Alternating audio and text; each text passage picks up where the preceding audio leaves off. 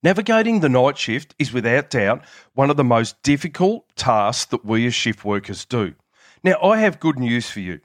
Instead of making this a 3-part series, I realised while I was recording part 2 that there was just too much in the overnight and also between the nights. So to keep each episode as brief as I can, what I'm going to do is I'm actually going to talk about the overnight in part 2, and then I'm going to talk about between nights in part 3, and then how we go about coming out of night shift in part 4. So today, we're all about talking about the best way to navigate overnight of the night shift. Now, pay attention, shift workers, because this is vital and this is where the biological impact mainly occurs. And today's episode will cover why.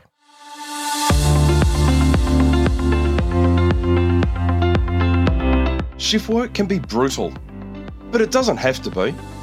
Welcome to A Healthy Shift. My name is Roger Sutherland, certified nutritionist, veteran law enforcement officer, and 24/7 shift worker for almost 4 decades. Through this podcast, I aim to educate shift workers using evidence-based methods to not only survive the rigours of shift work, but thrive. My goal is to empower shift workers to improve their health and well-being so they have more energy to do the things they love. Enjoy today's show. And hello, shift workers. I'm your host, Roger Sutherland, and I am your guide in evidence-based strategies for optimal shift work performance.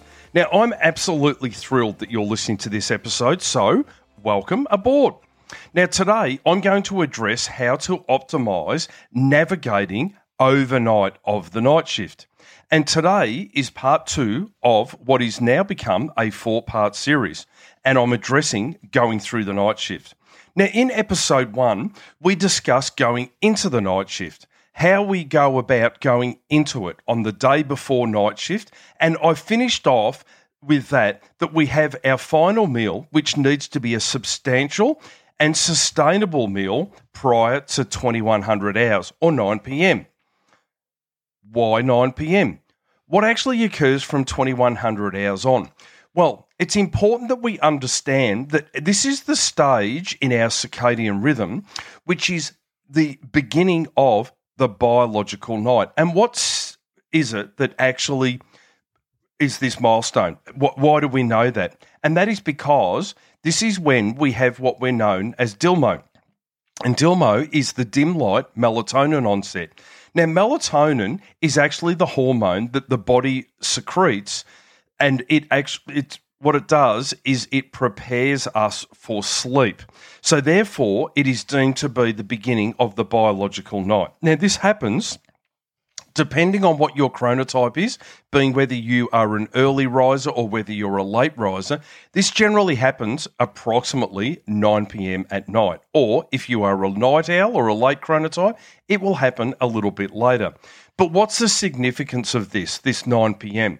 Well, at this stage, this is where our systems, our internal systems actually begin to shut down, even though we are awake.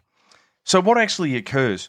Remember, in episode 1, I spoke about the circadian rhythm. Well, the circadian rhythm actually dictates hormonal releases during the wake cycle and also during the sleep cycle.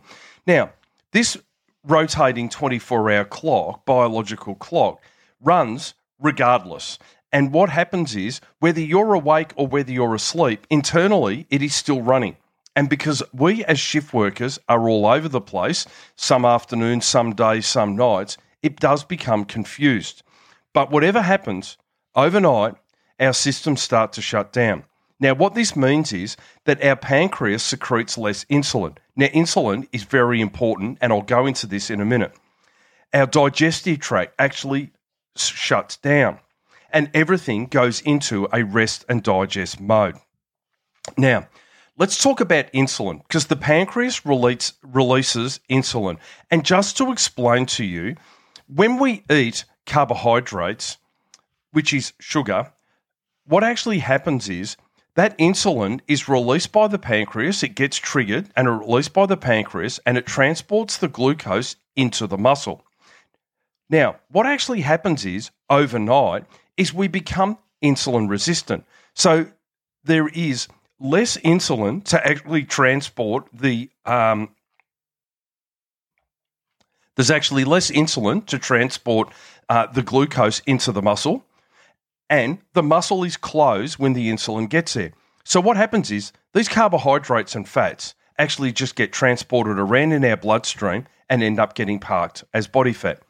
Now, I'm going to give you an actual example which will really explain this to you and explain it to you really well.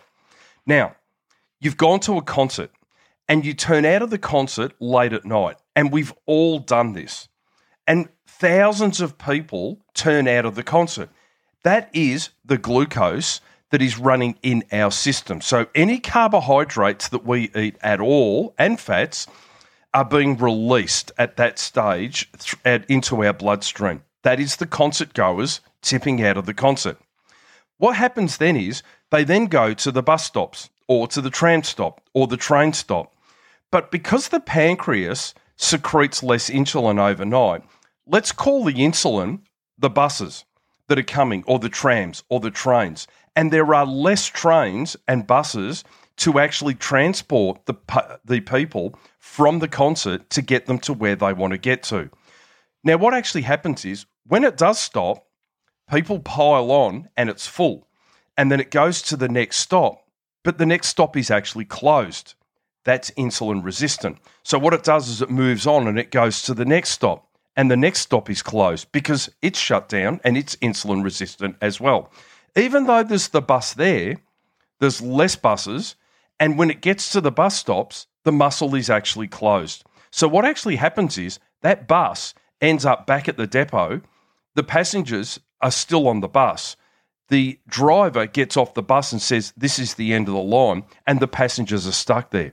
And what that means is you end up getting parked as body fat. So the people that are on the buses, and I think that's probably one of the easiest ways that I can actually explain it.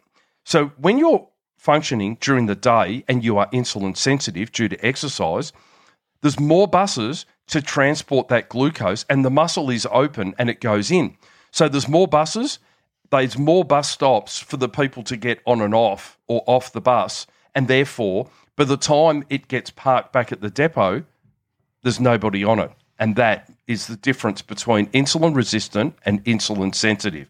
And this is vital as we go into night shift. It's really important for people to actually understand that. So this is why we do an overnight fast. And I'll say this too. This is done to the best of our ability. This doesn't mean you must not eat. I'm talking here about what is actually optimal, what is optimal for your body. You may not be able to do this, and that's absolutely fine. But I'm here to give you evidence-based strategies around what you can do. So while you're pulling up at the 7-Eleven in the middle of the night and slamming down a donut, that's going onto your hips. And that's the bottom line, because your body is insulin resistant. There's insufficient insulin to pass around your bloodstream, and it ends up getting parked as body fat. So that's the problem. So not everyone can fast, and it's not easy if you're not actually used to it. And it also comes down to how busy your job is. We have people that are out there working that are swinging sledgehammers and busy and working quite hard, digging holes, operating machinery, doing things like that. It doesn't change, but it still means that we need to be very careful about what we're actually eating overnight. But without doubt, the absolute last thing that we want to be eating are those highly palatable carbs and fats. And I'm talking lollies, chips, cakes, all that processed stuff that we tend to reach for out of the vending machines, and goddamn Jenny that keeps on bringing in her slice to look after the girls on night shift. Drives you absolutely bananas. All of that stuff is all going to body fat. It doesn't get burnt. It's a problem, all right? So foods such as these just end up parked as body fat. I want you to keep remembering this, all right? So what we need to do, we need a strategy as to what we can actually do. What can we eat? I get hungry. What do I do? Well, an ideal food for you to have as a snack, and I'm going to list a number of little snacks for you, is Greek yogurt and a handful of blueberries. That is absolutely ideal. Now, the blueberries, yes, they're a carbohydrate, but they work as a fibre, which helps to keep you feeling full.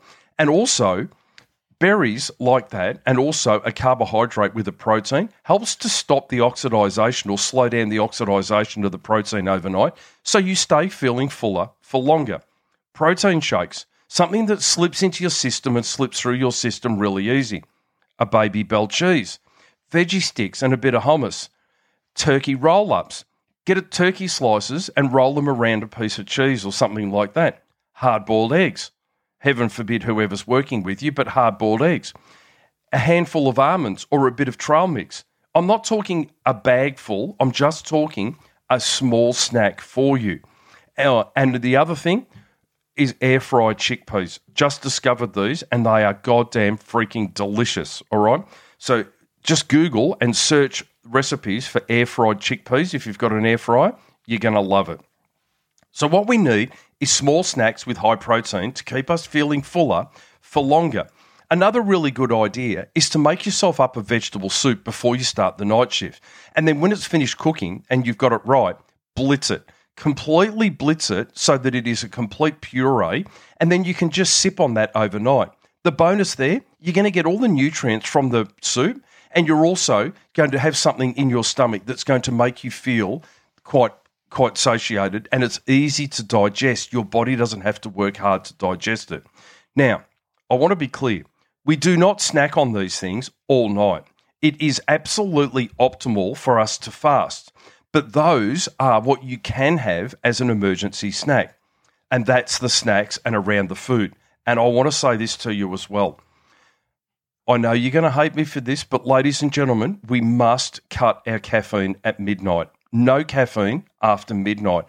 And this is really, really important because the latest research around caffeine shows that caffeine impacts on subsequent sleep for up to almost 9 hours before sleep.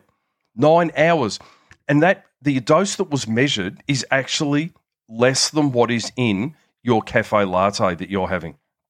So what we need to do is we need to cut the caffeine at midnight. But what we do is we go with high hydration. And the reason for this is our digestive tract is already compromised. Let's give it an opportunity to flush it. And the water is what really, really will help with this. So cutting caffeine. And I want to say this as well while I'm talking about caffeine. The less caffeine that you actually have, the less caffeine you actually need. Believe it or not.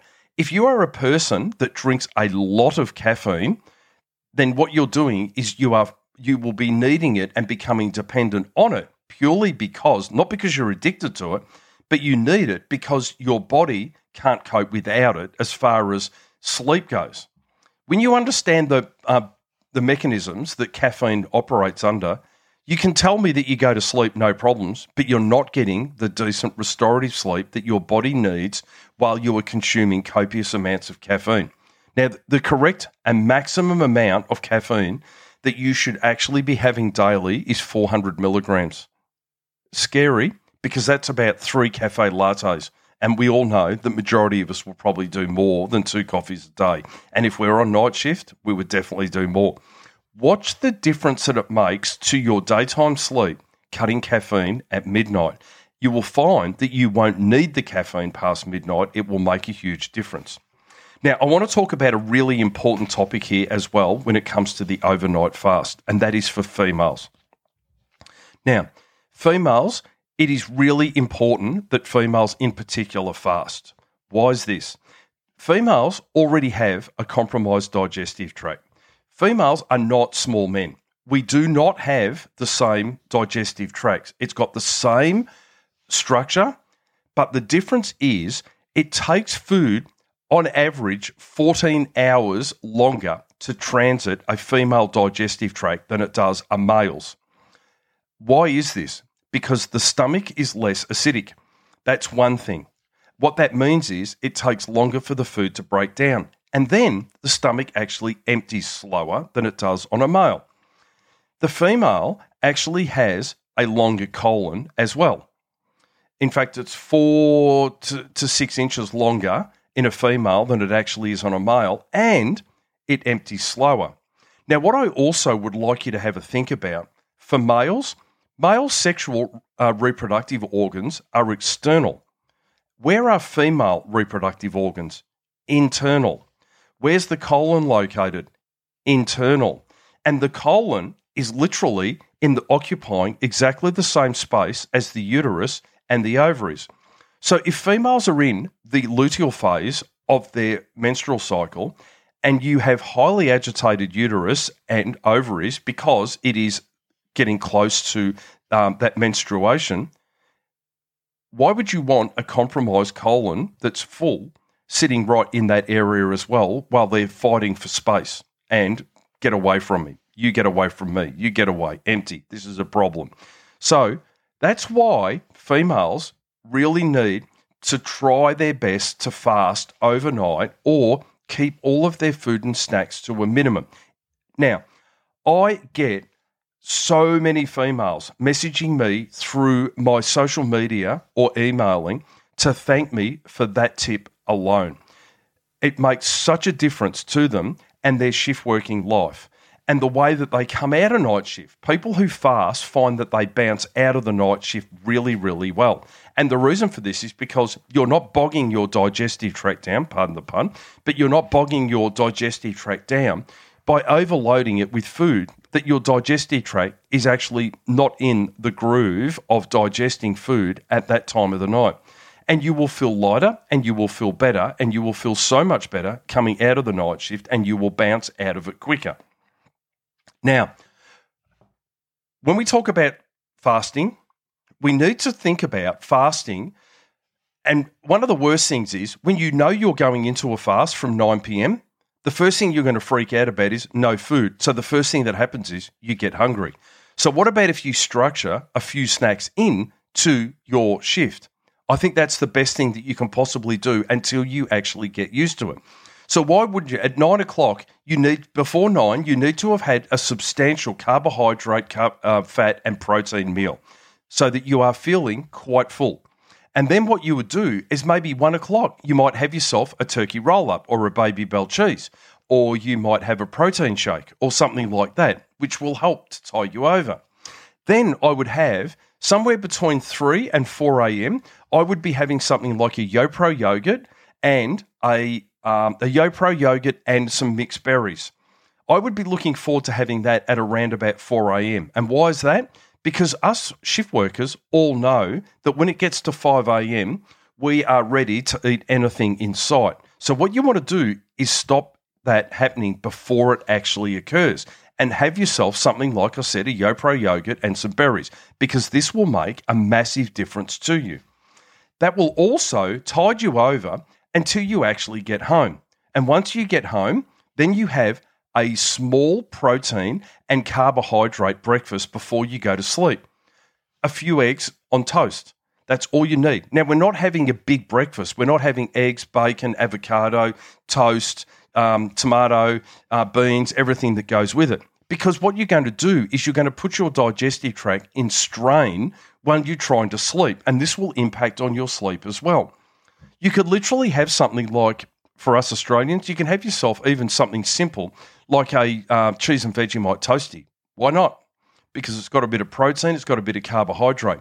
And the reason why we have a protein and carbohydrate meal is it goes into our stomach, the protein keeps us feeling fuller, and the carbohydrate actually helps us to go to sleep by triggering a tryptophan pathway across the top of the brain, which helps us to sleep. So this makes it really important. So what we want to do is we want to be making sure that we're having carbohydrate for that to help us to go to sleep, and that we also have protein, which keeps us satiated, feeling fuller while we're sleeping, and you watch what happens to your sleep. Even something like protein and oats is very, very good as well. Protein powder mixed into oats. Now, remember, small meal, really, really important. Okay, now, I started this podcast and my business because I totally understand the 24/7 shift work environment. I know what it feels like to be in it because I've done it for almost 4 decades.